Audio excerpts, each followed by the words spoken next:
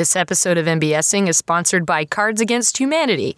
They asked me not to read an ad, so I'm just going to thank them for their constant friendship and support. Enjoy the show. I do my hair toss, check my nails.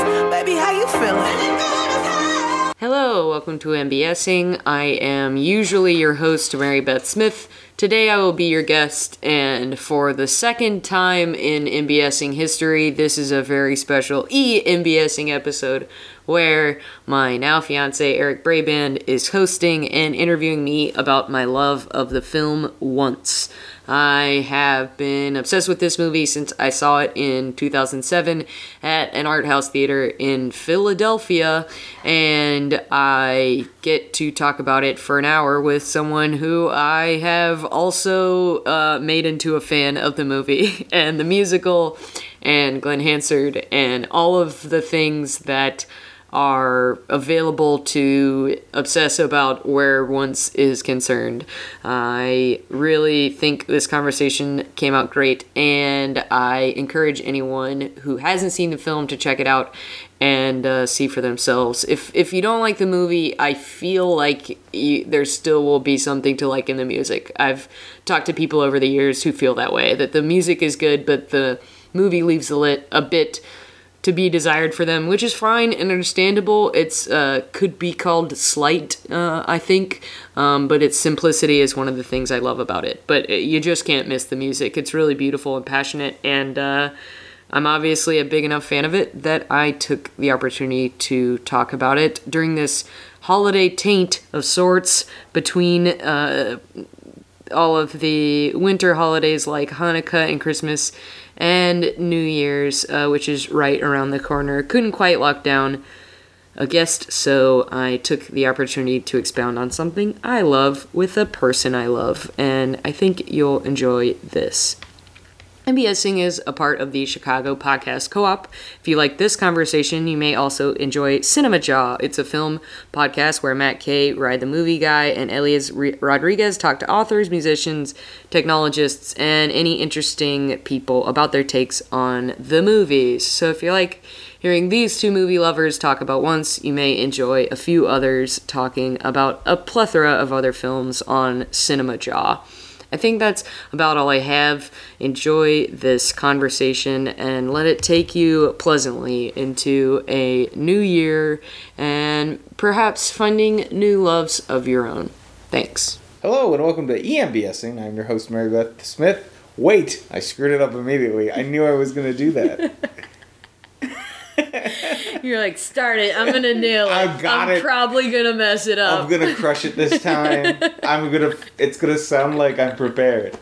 But the first thing I did was get my name wrong. You said my name. I said your name, which is not my name. I'm just so usually the host that was where your head was at. Here's why I'm mad at myself now, is because I know if I would have powered through it, no one would have noticed. I also looked at you like, so you really did fuck it up immediately, huh? And you started saying, and I was like, he's gonna say my name. Oh, man. Oh. Take another run at that? I mean, no.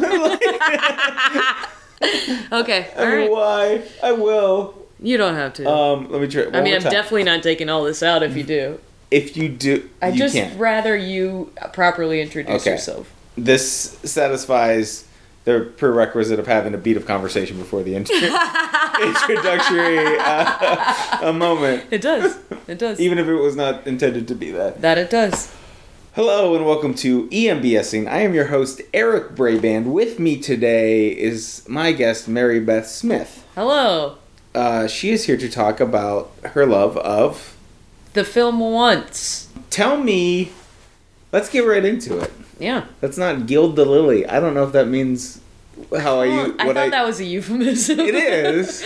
Okay. But whatever that means, let's make sure we don't do it. All right.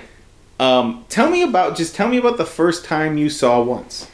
Okay, so my first introduction to Once, where I found out about it, is that I saw Glenn Hansard and Marketa Erglova, the leads of the film, performing the film's now Oscar-winning song, Falling Slowly, on a late-night show. I believe it was David Letterman. Nice. I believe. I could be wrong, and the actual answer may be more embarrassing, like, Leno or someone. The only one that could be embarrassing? The only one that's embarrassing, because it was because they definitely didn't play Charlie Rose. Yeah. I want to say it was Letterman.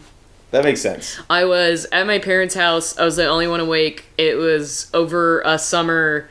It was the only summer I spent at home during my college years, so I was, like, very restless, and this is pertinent, I believe, because I really do think it colored me wanting to seek out the movie and, like, finding anything to be interested in and do at the time, because I was just, like, bored and kind of by myself in my hometown, and I saw it and I was just like, oh my god, who are these people? That was beautiful. I have to see this movie. I looked it up. I, like, watched the trailer. Yeah, I was gonna say, how did they set it up on Letterman? Because it's so interesting to come to a film from a song. Yeah, I mean, that's not a way I usually engage with stuff, and I like that seems like such a back alley, but an appropriate way to engage with this movie because music is obviously so heavily featured in it. Right. I think it has to have been someone on his team became familiar with the movie. Yeah. I just don't see how else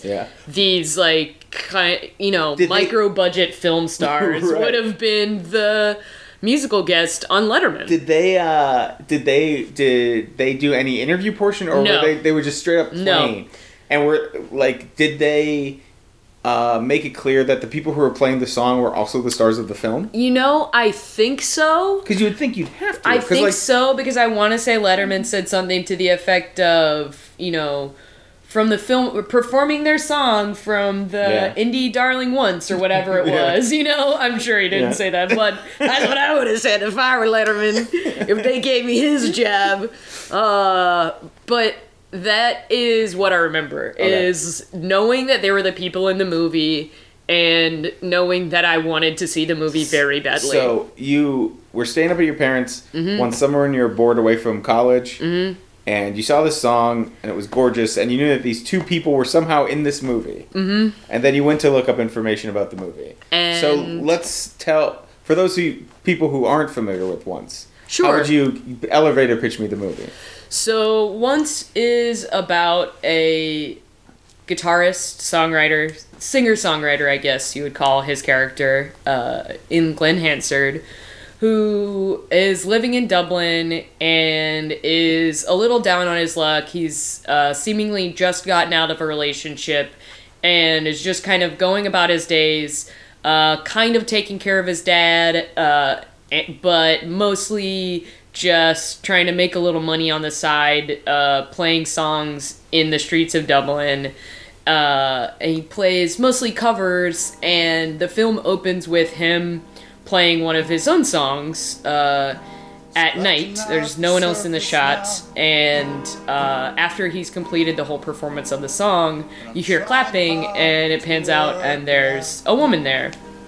And she is an immigrant from, she's Czech, and she asks him why he doesn't play more of his original music, and he's like, nobody wants to hear this, and she's like, no, your music's really good.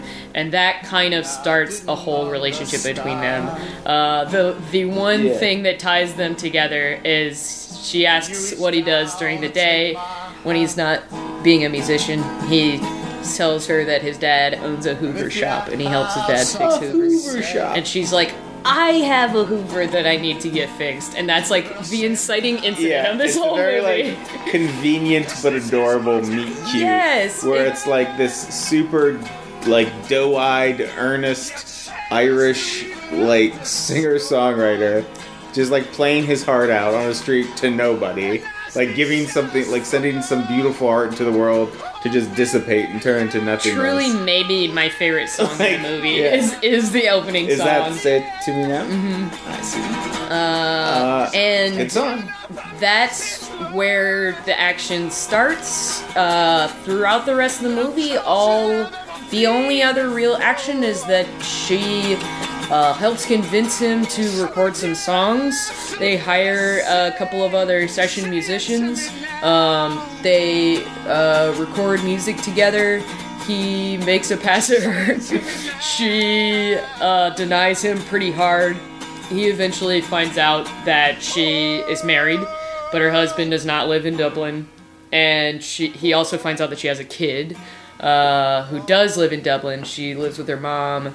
And that just is enough to kind of complicate what their relationship is. So it's like it's some version of a romantic comedy. The movie, like specifically the movie, it's some version of one, but like for sure, not in any of the bad ways that you would say that, because the movie's also very it's also raw and very unpolished, because it's, like you said, alluded to before, it was shot for nothing. Very, very micro budget. If I'm not mistaken, I want to say like 10 grand or something absurd. So it's just like that. It's like handheld cameras. It's all handheld shots. They didn't really have any cinematography was not a thing that was on. No, but that's part of the charm of the movie, and it makes sense for the movie. And the movie, this is skipping ahead to some other experiences I've had with it for sure. But now that I've been to Dublin, the movie really does feel like it's set in that city. I get that too. It really, and that is kind of a cool thing. As I've been thinking about this, leading up to our conversation about it, I didn't really have an interest in specifically Irish culture. I had taken an Irish history independent study when I was in high school.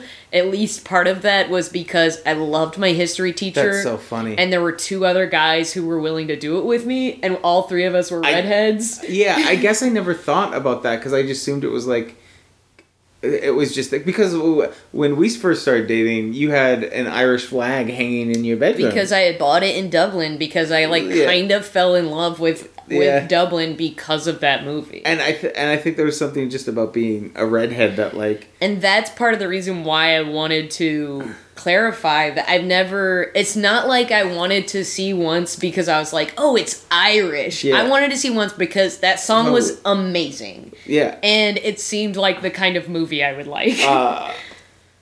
But I think that it definitely, like I said, I did take some Irish history. You know, I had some knowledge and interest in Irish history, but I wasn't necessarily, and everyone always assumes I'm Irish, and I think that's why I wanted to say something about it, because I don't actually really know that I have, Irish heritage. You might. I might, and I guess that's an interesting part of the whole thing, but it definitely wasn't the driving force, and does not continue to be the driving force of my interest in this movie. So the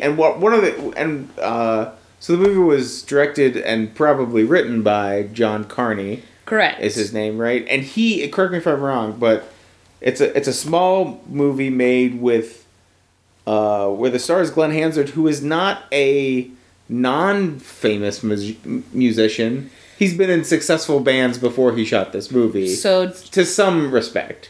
John Carney is another member of Glenn Hansard's band, The Frames. Right. So John Carney, this was really his first feature film project, and when he wrote it, he had the intentions of having Glenn write the music for it, and I believe Glenn is the one who brought in Marquetta on the project. Mm-hmm. And Cillian Murphy was initially cast in the Glenn Hansard I did not know that.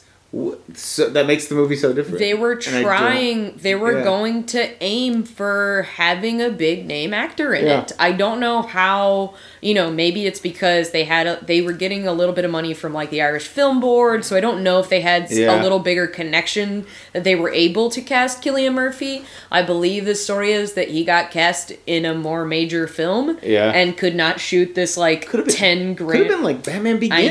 I know. Because that was around the same time.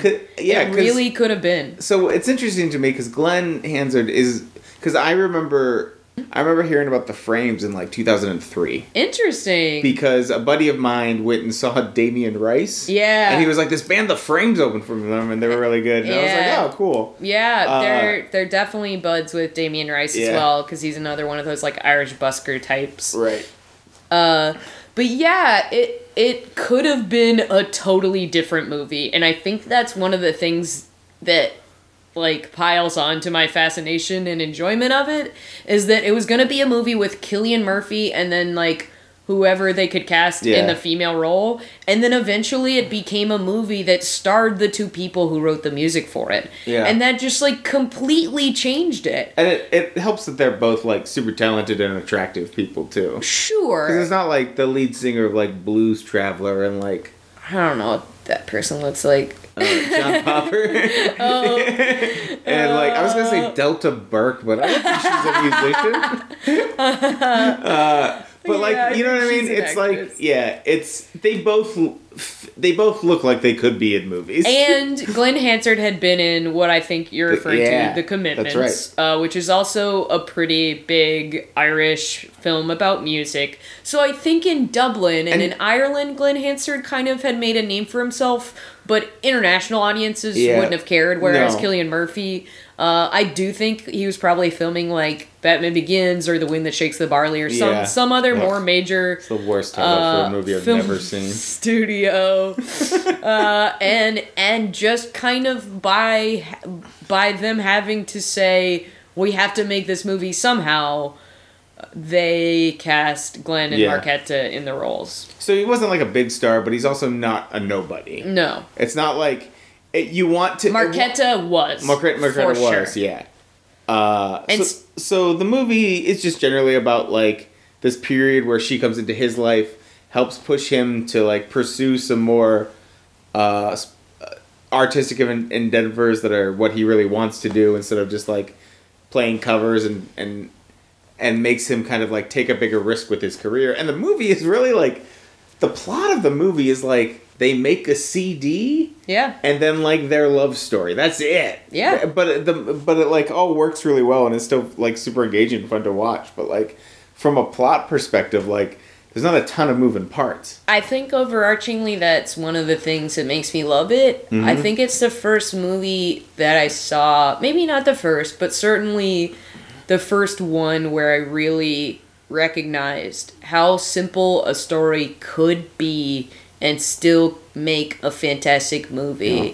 It was definitely the same summer that I was really getting into loving film, so I know that's a part of all this and a part of why I love it so much. I mean, one of my other favorite films also came out that year in Juno. And big year for you. Well, and honestly, it was the first year I remember watching the Oscars and just being like, please, I want these things to win. Like, I wanted. Do you remember what won that year?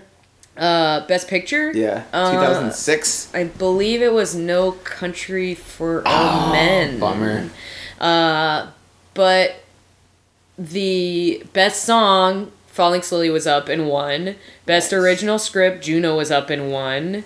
Once didn't come out in the U.S. until 2007, so these were the 2008 Oscars. Oh, okay. But all of the things that I said apply to the same year of Oscars. Yeah. Gotcha. So that was like 2007 in general was the big year that I saw all these movies and kind of fell in love with film and all that stuff. Do you feel like once helped you become a bigger fan of film in general? Absolutely, I do. I had never truly loved a movie like I loved it. Like, I didn't feel, and I think part of it was because it was one of the first movies that I really like discovered on my own. Yeah, that's you know what I big mean? Thing. And I can identify with that big time. Probably relate to that with like music and movies and your love for them. And that's how I felt about Once. Was like I saw this thing on late night on my own, and then I sought out where I could watch the movie. I couldn't see it anywhere close to me, so I had to like figure out when I could see it, and I went by myself to see it, and it was just this very personal relationship. And on top of that, you know, falling in love with film, I had always been in love with theater and in love with performance, and I think there's something in this movie that really scratches that. I think this movie is about being a creative. Like, it's about being a musician. And about the relationships that you can form with the people that you make music with. Yeah. And that just, like, that hit me so hard. It's making me think it's actually similar to a movie from this year, in Brigsby Bear. Whereas Brigsby Bear is kind of like the power of media, and that specifically television shows. This is kind of like the power of music. Yeah. And kind of like the bigger point that music serves, other than just, like, be sounding pretty. Yeah, you're not wrong at all, and that's actually, like, making me emotional about both films, because I think the message at the end of both films is just, like, keep making art and celebrating it and, like, loving the people that you make it with. Because it makes life better. Like, it enhances everything. Yes. So I never saw the movie until you showed it to me. I think we watched it on, your laptop. I should say. Yeah. Probably applies to, like, 20 people in my life. Sorry to make you not special. Oh no, I didn't think I was special but, like, in that regard. My college experience, and especially having gone on study abroad, I went to Dublin. I'm not saying it was like a relationship every time. I'm saying... No, I wasn't saying that. Okay, I traveled to Dublin, and I wouldn't shut the fuck up about this movie. And one of my other friends, I believe, had seen it, so he was like, yeah, we should all watch this. And everyone liked it. But I was gonna say, my entry, the thing that caught me first was, like, the music. You know what I mean? Because he starts playing a song, and that was my first experience with Glenn Hansard as it was, and I was like, oh shit, this guy is good. He is a singular talent. Yeah, he's very, very good at what he does, and I think that caught me off guard and made me really pay attention to the movie. And I remember too, my favorite song from the movie is "When Your Mind's Made Up," which is played over this cool recording studio sequence, and because I'm fascinated with music and recording studio, like, I just will always love watching people record music for some reason. And it's a really good, it's a great song, and it's also in 4/5 time, I believe. It's 4 and 5, 1, 2, 3, 4, and 5. So it has this really cool, like, offbeat tempo for something that you wouldn't think he would as, like, a guitar-only singer and songwriter, but they have a full band behind it, and it kind of, like, and it kind of just, like, is almost a rock song.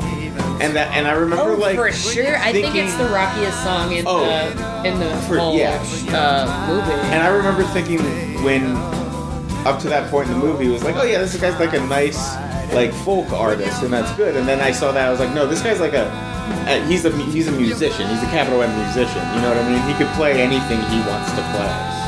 And that gave me so talented. Yeah. And then we've seen him live a couple times now, and he just puts on great shows. Like, did I have you watch the movie before we saw him live? Yes, I was pretty sure. Sure. I was pretty sure. And I remember going to... I've seen the Swell season, which is Glenn Hansard and Marketa Erglova's relatively short-lived band, actually. I saw them live once or twice. Actually, maybe only once as the Swell season, but I've seen Glenn Hansard many times since then, and I remember going with you for the first time and being really nervous because I was like, God, I hope he likes this. I know it's gonna be good, but, like, I just wanted you to like it, and because he came it's out so with important to me. A full horn section. Yeah, and I'm a sucker for a horn section. I love horns too. It was just a great show. I mean, the guy, you have 100% made me into a fan of his. He's so good. Do you feel like... Do you think your music taste was formed before you experienced once, or do you think it, like, so, like, do you think you were drawn to the song because it's the type of music you already liked? Yes. Or do you think that once helped form your musical tastes going forward? Maybe a little of A, a little of B, because I certainly already... I mean, I already liked Damien Rice before I had like seen the once. Same thing. That's what I'm saying. It's like, I've always been, into adult contemporary and adult folk music and all that stuff. So it's not like this was, I was only listening to boy bands and, country music, and then I saw Which, to be clear, you were. When I was young, those were things I frequented, yes. But by the time I mean, again, it goes into me forming my own opinions about music. I mean, I have always, since I had more maturity in my music taste, preferred, like, singer-songwriter music. And most of which being, like, of this ilk. Yeah. I got really into singer-songwriter stuff, like, in college, which I think isn't a unique thing. No. But similarly, like, the type of music he makes is certainly up my alley, too. So yeah. I, came in being like, oh, I could dig this, but and I came out of it. I feel like when you showed the movie to me for the first time, I was like, yeah, that was great. Like, I was just very much like... Oh, you totally did. Oh, no, that was amazing. I see why you love this movie so much. It's good. I think it would stand up, too. It's so simple and so good that I just can't stop coming back to it. It's like, a movie doesn't have to be, bright to be good. Right. Like, it doesn't have to be... Are you specifically referencing the Netflix movie that just came out? Yes. In the sense that it's, like, has this real complicated concept and, like, a huge budget and big stars, and it's a piece of fucking shit. Yeah, the stakes don't have to be, like, universally big. They just have to be big to the people involved. It has to just be a well-told story. That's all a movie has to be. It has to be a story well-told and well-edited. Like, it was just the most absurd example of, like, what people try to get out of a movie. It doesn't have to be so convoluted and contrived. It could be like, hey, here's two It doesn't people. have to be, like... Maybe they like each other? Two cops and one is, like, a guy from a fantasy world or whatever that movie is about. It can just, like you said, it can be two people. Maybe they like each other. Maybe they don't... I absolutely love, spoilers ahead, the fact that they don't end up together. I think... Oh, yeah. If I had watched that movie and they just live on happily ever after, I think it's a completely different story. I will always like the message of... And I think the movie makes the message that it's not a sad ending that they're not together, but it's like sometimes people pop into your life and they give you exactly what you need at the time, and then they pop out of your life. Yes. And that relationship is... valid and beautiful and great too. Yes. And it kind of like, you don't have to be sad about that because it did what it was supposed to. I am going to cry at how perfect that was because I do think that is the central argument of the movie. A major theme is just these people do love each other. For sure. And it's not necessarily in a romantic... we have to live the rest of our lives together way, but in a way that she helped him realize, like, that he did deserve to do what he wanted to do with his life. Right. And he gives her the gift of music, literally. The last shot of the movie is him giving her music in her life. And, like, that will just always be, like... just beautiful to me. So another level of this is once it was turned into an award-winning stage musical, which we also have seen twice. Yes. And I remember the last time we saw the musical, forgetting how kind of neatly everything, and I can't remember if it's the same way in the movie now because I'm conflating it, but like every single thread and plot line gets tied up so neatly and in a way that's like so satisfying and so feel-goody. And I remember specifically last time we saw the musical really appreciating that they didn't leave any strands, that everything got its just due and everyone comes out better on the other side of the show. So there is this kind of slightly added storyline in the musical where the fact that they buy the piano like helps the shop owner, right? But the shop owner is not a character in the film, movie, right? Because there really aren't that many other characters. You get like the guy, the girl, his da, and the couple of other people who helped them make the music, and everyone else really only has like one scene.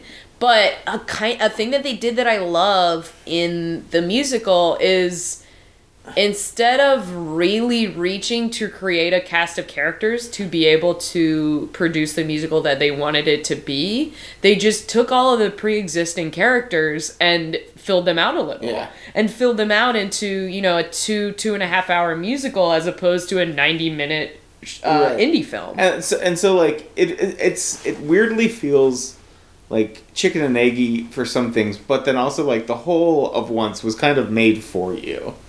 You know what I mean? Oh, like it has like an almost heritage thing that may or may not have been there before. Right. It's up your alley musically that was there before, but then it also like reinforced. Right. And then it's turned into a musical, which is something you loved from before too. Yeah, that's all super true. And because the movie itself I think you could totally call that a musical. Oh, I absolutely think it is. So much music in it. It has more music in it than La La Land does.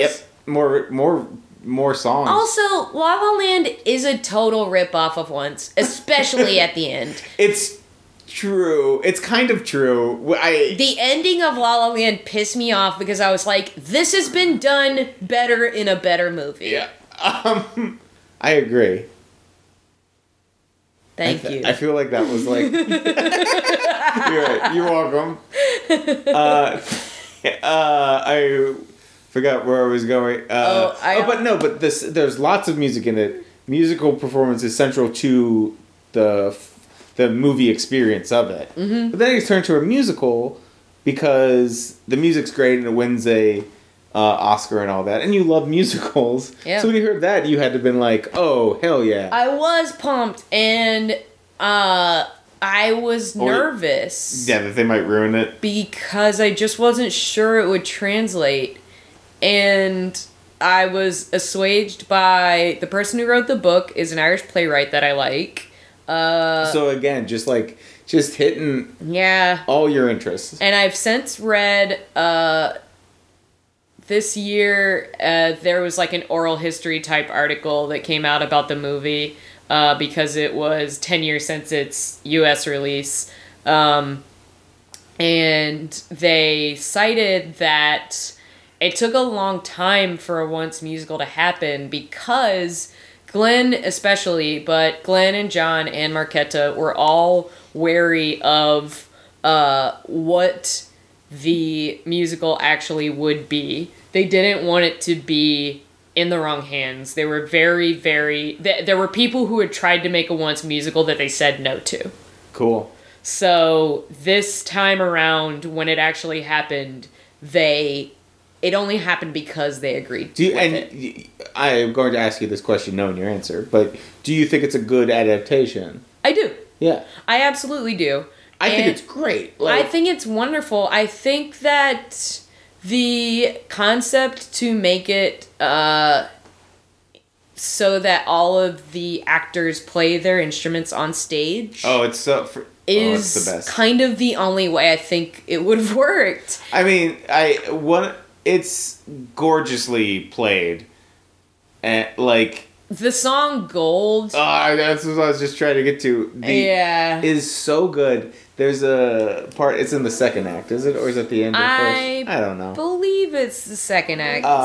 But they do a version or rendition of a song, but they do it fully a cappella. After they've been, expertly crushing banjos and fiddles and mandolins and guitars, just playing their asses off. Yeah. And then they just do this a cappella piece, and I remember seeing it for the first time. Was that the Chicago Theater? Mm-hmm. And we're sitting up in the balcony, but close. I think it was the Theater? Oriental or something like that. Yeah. But whatever it was a place that looks nice. A theater in Chicago. Yeah, and it was just it was gorgeous. It was one of the most beautiful things I'd ever seen live. It was really beautiful. I had seen a stage adaptation of Sweeney Todd, like the one that they did, like the production that they did. Yeah. So Sweeney Todd isn't always like that, but I saw... Like that how? What do you mean? Like having the players on the sides with their instruments. Oh, okay. But I literally saw a touring production of Sweeney Todd from when I was in college where it was the same concept. Yeah. All of the actors played instruments, and when they entered scenes, they would like play their instruments and stuff like that. It didn't work as well for Sweeney Todd, but everyone loved that Sweeney Todd revival because it was kind of this reimagining of the show, and you had to get really talented actors and musicians to do it.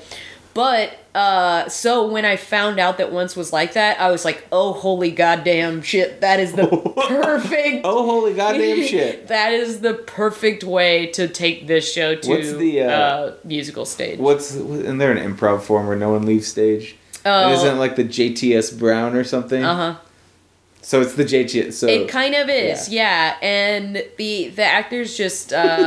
stay on stage the whole time. They're along the sides with their instruments, so if they play an instrument that is used in a song, they may not even necessarily be in the action of the story, but they're on the sides playing their instruments. It's gorgeous. It's great. It's so good. The whole thing takes place in a bar when you see it live. And I think that makes perfect sense for the style of film that it is. It really captures the smallness of it in a really beautiful way. I think the biggest difference is that they really take a decent amount of liberties with the girl character. Yes. And I don't say that to say, like, the girl character. That's literally, she is girl. It's guy and girl. Yeah, so there's no other way to refer to her character. That's the character names. The character of girl is built out in a different way than she's really portrayed in the film. Partially also by necessity of just needing to fill out a little more of a musical space than a film space. The musical does what musicals do, which is that it's more overt. It's more conscious versus subconscious. Feelings are expressed as opposed to implied. Yeah. That's what I would say the biggest difference is. With that said, it's a beautiful staging. It's a wonderful show. The music is gorgeous. I've had a blast. Every cast I've seen, or both of the casts we've seen do it, were incredibly talented. Yeah. You have to be. No one is going to be Glenn Hansard in that role. Yeah. Steve Kazee, I believe, won a Tony for his performance in originating the role. Yeah. He also, in around that same time when I read that oral history, I found out that Glenn Hansard had a maybe too close to the production role in the sense that he was coming to every rehearsal. Oh, Glenny boy. There was one rehearsal where maybe during a break or after the rehearsal was over, he had Steve Kazee come with him to this nearby church, and he played one of the songs from the musical for Steve Kazee, and then he was like, okay, now you do it, and Steve Kazee did it, and Glenn was just like, wow, yeah, good. and that, according to Steve Kazee, was like a huge... I mean, to him, Glenn Hansard was an idol. Right, He was a rock star in his eyes. Steve Kazee was a fan of this movie, and he had to fill the biggest shoes he could have had to fill. And then the next day, the director was like, hey, Glenn, thank you so much for your help. Thanks for taking Steve aside. Get the fuck out. Like, never come back to another rehearsal. And Glenn was just like, right, good. Okay, see you later. I gotcha. So, but I think that story, like, really warms me that he cares so deeply about this film and about this music. And so does Steve Kazee. He cared so deeply about the musical and the music that they both, like, wanted it to be a success. And I know that has an element of why it still feels like their show. The movie itself and the musical both feel so, like, intrinsically tied to, like, Glenn Hansard. Yes. As a person. Like, it's hard to separate. Like, it wasn't really... It's barely a role he played. Yeah. Because they're all his songs. Yeah. Like, you know what I mean? And he's such a singular talent. Yeah. I already said it, but it bears repeating. He's really, really great. And you've met him, yes? Yes. So, while I was on study abroad in Dublin and introducing people to this film left and right. So what year was that when you were in study abroad? 2008. Okay. Or 2000. Yeah, 2008. Okay. So the same year he won an Oscar, but like 9-10 months later, I had been, this was about 3 weeks into us staying in Dublin and studying at Trinity College. I had introduced a bunch of the people on my trip to the film and kind of gotten all of them into it.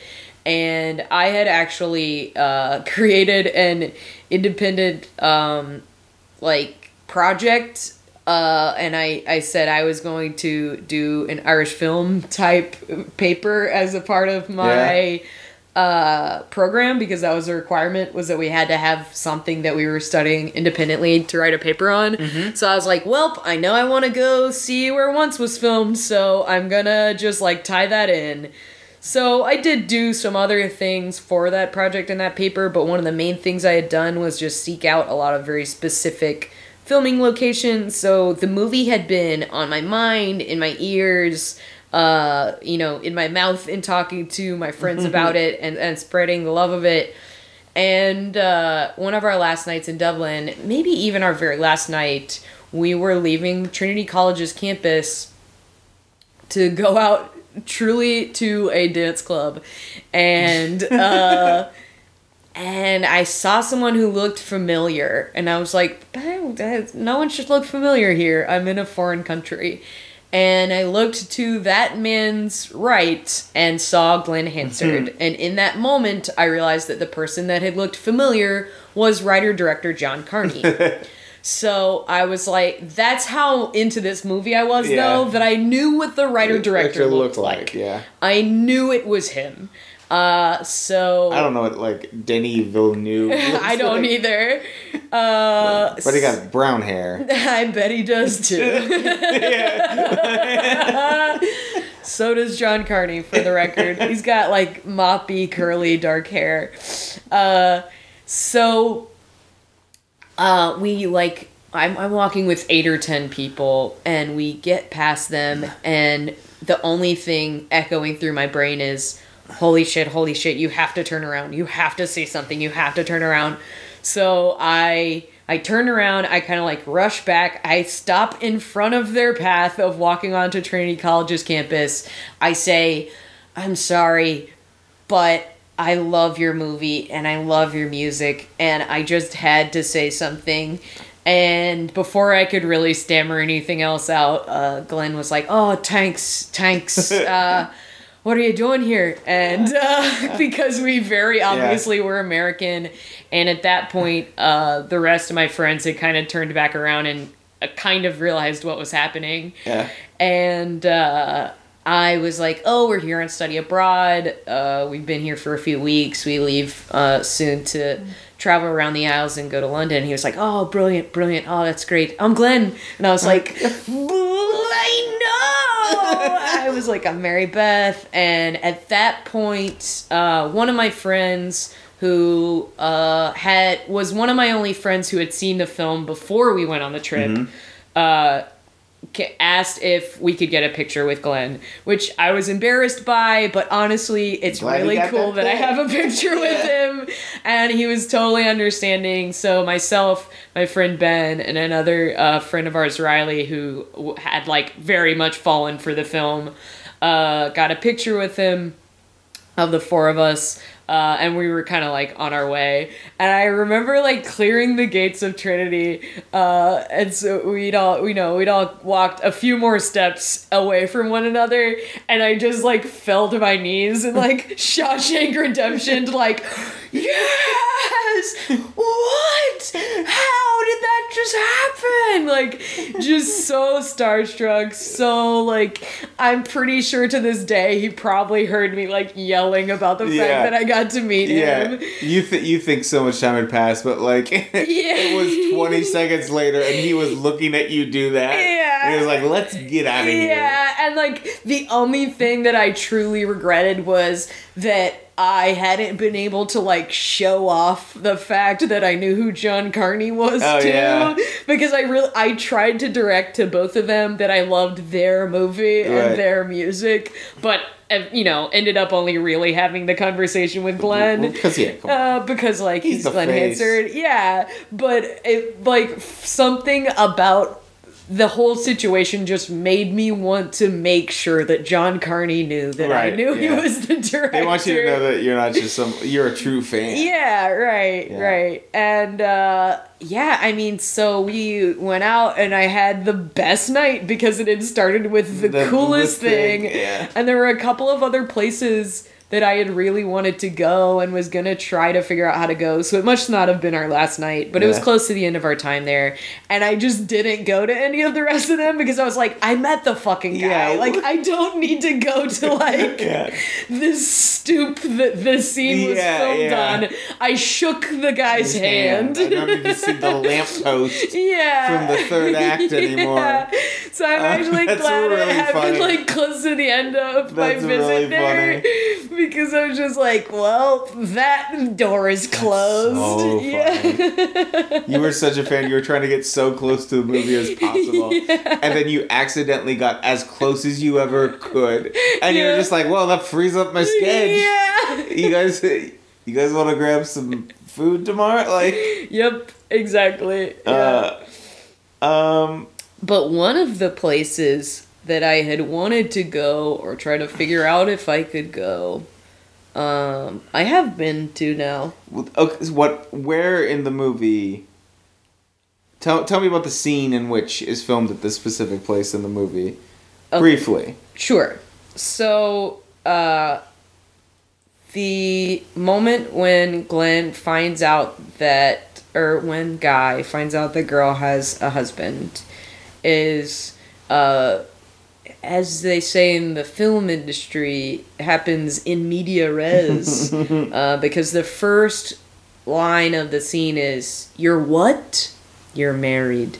So you don't even see her tell him that she has a husband.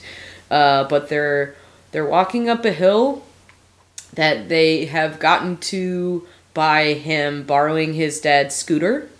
And they've taken this scooter up to this hill. And once they get into the woods, it's kind of... it makes perfect sense for it to happen in that moment. Because they've gone on this little adventure. And they're like getting a little closer and a little more comfortable with one another. And that's when she reveals this. They took like a day off. Did they let's have a leisure day? And it's like a little fun little sequence. Right. So they're like comfortable. They're taking a break. They're kind of continuing to get to know one another personally. He finds that out. They get to the top of the hill and they're looking at this beautiful view. And Glenn's character starts to ask Marquetta's character what certain words for things are in Czech. So he says, "What's Czech for ocean?" And she says, "Otsan." And I think there may be one other question he asks. And then he asks, "What's Czech for do you love him?" And she says... referring to her husband. Correct. And she says, "Mojesho." And he says, "So, Mojesho?" And her response is, "Miluju tebe." And she turns and begins to walk back down the hill. And he's like, wait. And that's all you ever know. Because it's not subtitled. It's not subtitled. You have no idea what she said. You have no idea what she said. His character has no idea what she said. And then the movie just continues. Yeah, it's like Lost in Translation, except there's actual words. Right, it's just in a different language. It's kind of like Lost in Translation, but... you can actually find out what she said. Yeah, you know what I mean? Just go look it up. Whereas Lost in Translation, part of it is that no one ever knows. If you put on the subtitle, it says like quirky, mysterious whisper. Oh, yuck! Yeah, that's the difference. Yeah. It's like they're not trying to necessarily hide something from you. They just know that doing it like that is more effective Of than, course. And because it puts you in the same position that he's in. It's like, shit, what'd she say? You took the words out of my mouth. That's exactly what I was going to say. It puts you in the same position as Glenn's character, which you kind of are in the whole time. Yep. It's his movie. It's his story, certainly. And she says, I found out, like, way after the first time I saw the movie. I was like reading IMDb trivia, I think, when I found it out. She says, you are who I love, or I love you. And when I read that, I was just like, fuck! Like, man, it doesn't change the movie, but it does. You know what I mean? It doesn't change the movie, it just enhances it. For sure. And in the... Because of course she does. Of course she does. Of course she does. And there is a scene where you see them kind of try to figure out what it would look like if they did stay together. Yeah. There's a scene where he's like, I'm not gonna go to London, or he says, come with me to London. Come to London. Yeah, he says, come with me. And she says, can I bring my mother? And he's like, ooh. Maybe stay here. So they entertain it. You see that it's something that, like, she wishes were possible, maybe, you know, in another life kind of feeling. So it's definitely not a mystery that she loved him in some way. Yes, but this big scene takes place on this big scenic Irish hill. Yes. So when it came time, so we are now currently engaged, excuse me. I've been saying it wrong. And we're gonna get married too. Yeah, okay. Yes, marriage is on deck for us. So part of your love for once was so pure that when I thought, hey, in what way can I propose to you that will be fun and special and good, my mind went to, like, Dublin. And I was like, what if I found a way to get us to Dublin? I did in Dublin. Then I got my heart kind of set on that. And I figured out how to do it. And I had planned everything before I realized where I was going to propose to you. And then one day it hit me, because I was like, what are other things we could do in London? I was like, well, we could probably go in Dublin. We could probably go to places where, like, Once was filmed. And then I was like, oh, shit, that scene. And so I looked up online and I found out that scene was shot at this place called Killiney Hill, which is just a short train ride outside of Dublin, 20-30 minutes. So I told you that I quote unquote surprised you with a trip to Dublin. I told you a week before we were going, and the first day we got there, and I was like, hell yeah, we are about to get engaged in Dublin. You knew right away. And I knew that you would know right away, and I was fine with that. Right. But I got to, I felt like I got to surprise someone with a trip overseas, and it was so much fun, and you were so excited, and I was amazing. So excited. And so the first day we did a couple things, and then I didn't tell you that we were going to that hill, obviously. But we were both dead tired because we barely slept on the plane. The time was different, and it was, crazy in that way, and we stopped and we got a pint of Guinness, and we sat in this bar, and you fell asleep in the booth, and I just kind of let you sleep for like 15 to 20 minutes because I knew you would feel much better, and then you woke up, and I was like, all right, you have to follow me. And we went to the train station, we took the train out, and we're in this little seaside town. The town is called Dalkey? Dalkey, yeah. Something like that. This little, seaside seems touristy town. We stop at a little corner shop, and we go to the bathroom, and we get some Cokes, because we're like, we need some caffeine. Because I told you that there'd be, we would have to walk and maybe hike. Mm-hmm. And so we wind through this little village, and we get to this park, and we start walking up the park, and I'm in my mind, I'm freaking out, because I'm like, I did it. She has no idea where she is, and she's going to recognize it. And we're in the damn parking lot. and you quote the movie. That's where they got back on the bus. Because you knew where we were. The parking lot is in the movie too. And I was just like, holy shit. She knew it by the parking lot? The parking lot is in the movie too. And so then we got up there and you realized where you were. And that's why I proposed to you. And during your proposal, you quoted the movie. I did, but like we can leave some things private. Okay.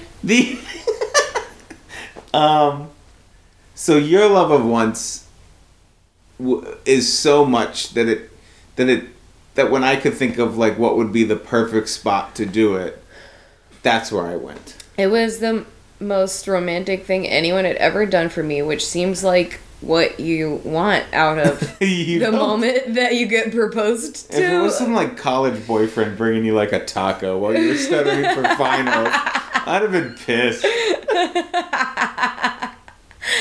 It was so thoughtful. It was thoughtful to the point of like astonishment. I couldn't believe that you had done all that. I couldn't believe you had... I was a little bit scared that it would like that like you love once and you want once to be a thing, and then I like added another meaning on top of it. Do you know what I mean? I know what you're saying, but I was a little bit afraid. You did do that, but it doesn't take anything away from it. It just adds to it. Yeah, it's like I was a little bit like, ooh, no. But yeah, I think that's... I only say that not to brag, to kind of brag. You should brag. But also show, like, when you say you love once, you are not kidding. You love once. I love it. It's so, aside from being, purely comedic, or even really having much comedy to speak of, I think there are moments that are very, very funny. There's a song that's very funny and meant to be very silly.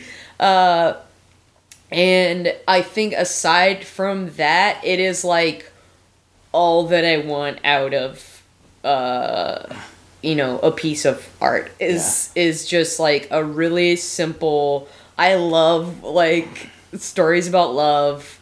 I love music. I love stories about people working together creatively, even though we're getting too many of them. Or maybe just not creative enough examples of them. Right. I think that's a more fair way to say that.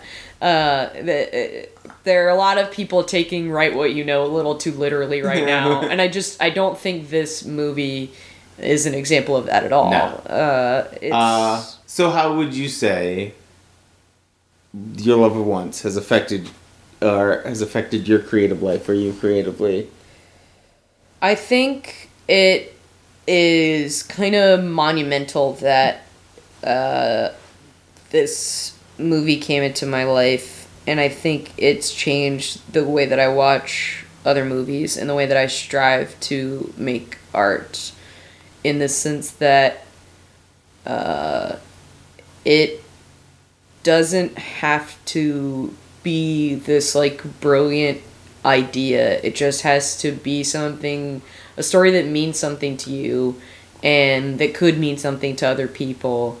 And I think it's very, very meaningful in the sense that all three of these people who are at the crux of this story, of Glenn Hansard and Marketa Arglova and John Carney, were creatively working together and had creative relationships before they went into this process.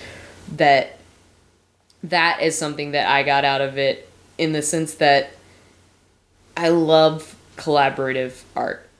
My favorite, things that have come out of my experience in Chicago, and my college experience for that matter, are the people that I've gotten to perform with and write and sing with and gotten to know via the art that I have produced with them. And that is a pretty driving force in my creative life and in my life in general, in the sense that I love having people around me who bring out the best in me, both on stage and interpersonally. And I think this movie is an example of that at its best. Of people who wanted to work together. Things didn't quite go their way at the top of the project, and I think we're all better off for it. Right. Do you find yourself like... Do you think that maybe it kind of helped you focus on what you kind of wanted to chase, if that makes sense? Like, yeah. Like you want to have those close relationships with people because you know you can breed good and valuable art through it?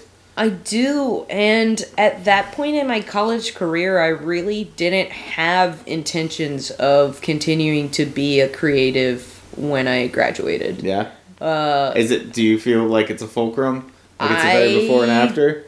Don't think that is the fulcrum as much as some of that study abroad experience was. That is a little more what I cite as that inciting incident of when I came back and I was like, fuck, I don't think I can go to grad school for chemistry. Like, I just don't think I like this. I'm passionate enough about this. And if it wasn't once singularly, it was certainly a part of that whole experience. Exactly. And that experience you might have not have came to the same conclusion without once in that experience. And I may not have remained as active in the theater community as I did if once hadn't come into my life. There was a guy who I had done some shows with at Furman who also like fell really hard for this movie and was someone that was a big influence in my life at that time in terms of just kind of like encouraging me to continue to pursue theater. And at some point before I graduated, we had gone out for coffee, and he was just like, I think I figured you out. And I was like, what the fuck does that mean? And he was like... what, that you're kind of an ass? Yeah, and he was like, all I mean is that I think you want to be in a band. And I was like, well, not really. Like, I really like performing. And he was like, no. You want to be in, like, a group of people such like a band. Yeah. He didn't mean the literal word band. He just meant like a band. And I was like, I guess so, maybe. And now, looking back on the last 7 to 8 years of my life, he was totally right. You've never told me that story before, but that is 1,000% accurate. He was totally right. That is 1,000. I've never said it that well or thought that as well written as that statement is. Yes. But that is the perfect distillation of that. And I've never You want to be in a band. Yeah. And I've never had to, like, reassess my creative, driving force because he did nail it. Like, he totally did. That's totally what it is. He did, and I don't even know that I, like, really... I don't think I disagreed with him at the time, but I think I was just kind of like, okay. And he was just this guy who had kind of like, he was a few years, he was an alumni of the school, so he had kind of like done a bunch of stuff otherwise already, and had just like seen what life was like, and was able to look at this like college student and just be like, this is what you want out of life. And I was just like, what do you mean, old man? And then now I'm like, oh, he was totally right. So yeah, I think this movie was a big part of that. Yeah. I really do. I think once taught me that I wanted to be in a band, and me being able to share this with people has always been very personal to me. And when we got engaged, there were a lot of people who in my life who responded to the fact that you did what you did. That were just like, I can't believe he took you to where Once was filmed. Oh my God, like that's so perfect and amazing. And so it wasn't even just that it was something that you had decided to do for me, for me, and this like singular thing. It was this thing that like everyone knew how perfect it was. And I think anyone who you know, and there were people who have not even met you who said that to me, who were just like, oh my God, he's so perfect. Like, how did you do this? I wanted it to be something that meant something to you because I wanted to start a band. We're going to have a really fucking great band. We already have a pretty solid band. It might be a 2-person band. It's already a really solid 2-person band. Yeah. It might stay a 2-person band. We'll see. I think, though, that with our extended group of friends, you are a part of my band with like other friends of, you know what I mean? Yeah, I do. I don't even think that's all I really. I feel that I feel that the same way when we were hanging out with my best friends over the holidays, that you fit right in. They're literally your band. You're locked in with us. And I get to be a part of that band now too. You come in and you play the tambourine, maybe? But you're right on beat. Come on, I'm on vocals. Oh yeah, that's right. None of us can sing. Well, none of us can sing. And you're the only one that can sing, and I gave you I put a tambourine in your hand. I'm a terrible band leader. This is gonna lead to a lot of complications in our band. Yeah, well, I don't know. We'll have to figure it out. But do you want to do it? Oh yeah, we can. We'll have to pause to get set up, but we can come back to it. Yeah, we were going to leave you with a. Don't tell them. Well, shouldn't we introduce it? You go get the thing. Okay. And I'll sit here and tell them. We should. Forget it. This is called tripping over the finish line. So I started to entertain the idea of changing the eMBSing theme song before we started recording this episode, and had the idea to make it a swell season song. Not a song from once, but a song that was on that first swell season album, which came out while I was in college and was a big part of all of this for me. It was another thing that I couldn't shut up about to my friends, that I burned copies of and put into their hands and like made them like it at least some portion as much as I did. But the album was in my car in college for just months on end, and I just couldn't get it out of my head. And this is, I believe, the second track on the album. It's called Feeling the Pull. And Feeling the Pull was the song that I was playing on my car stereo the last time I pulled out of my parents' driveway before I moved to Chicago.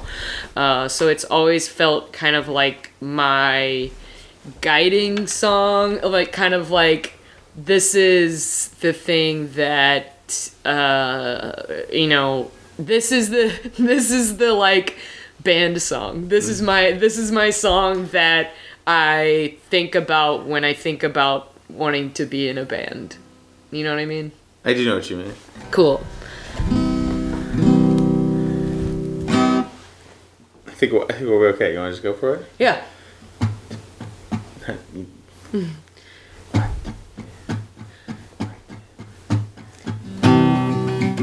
do it.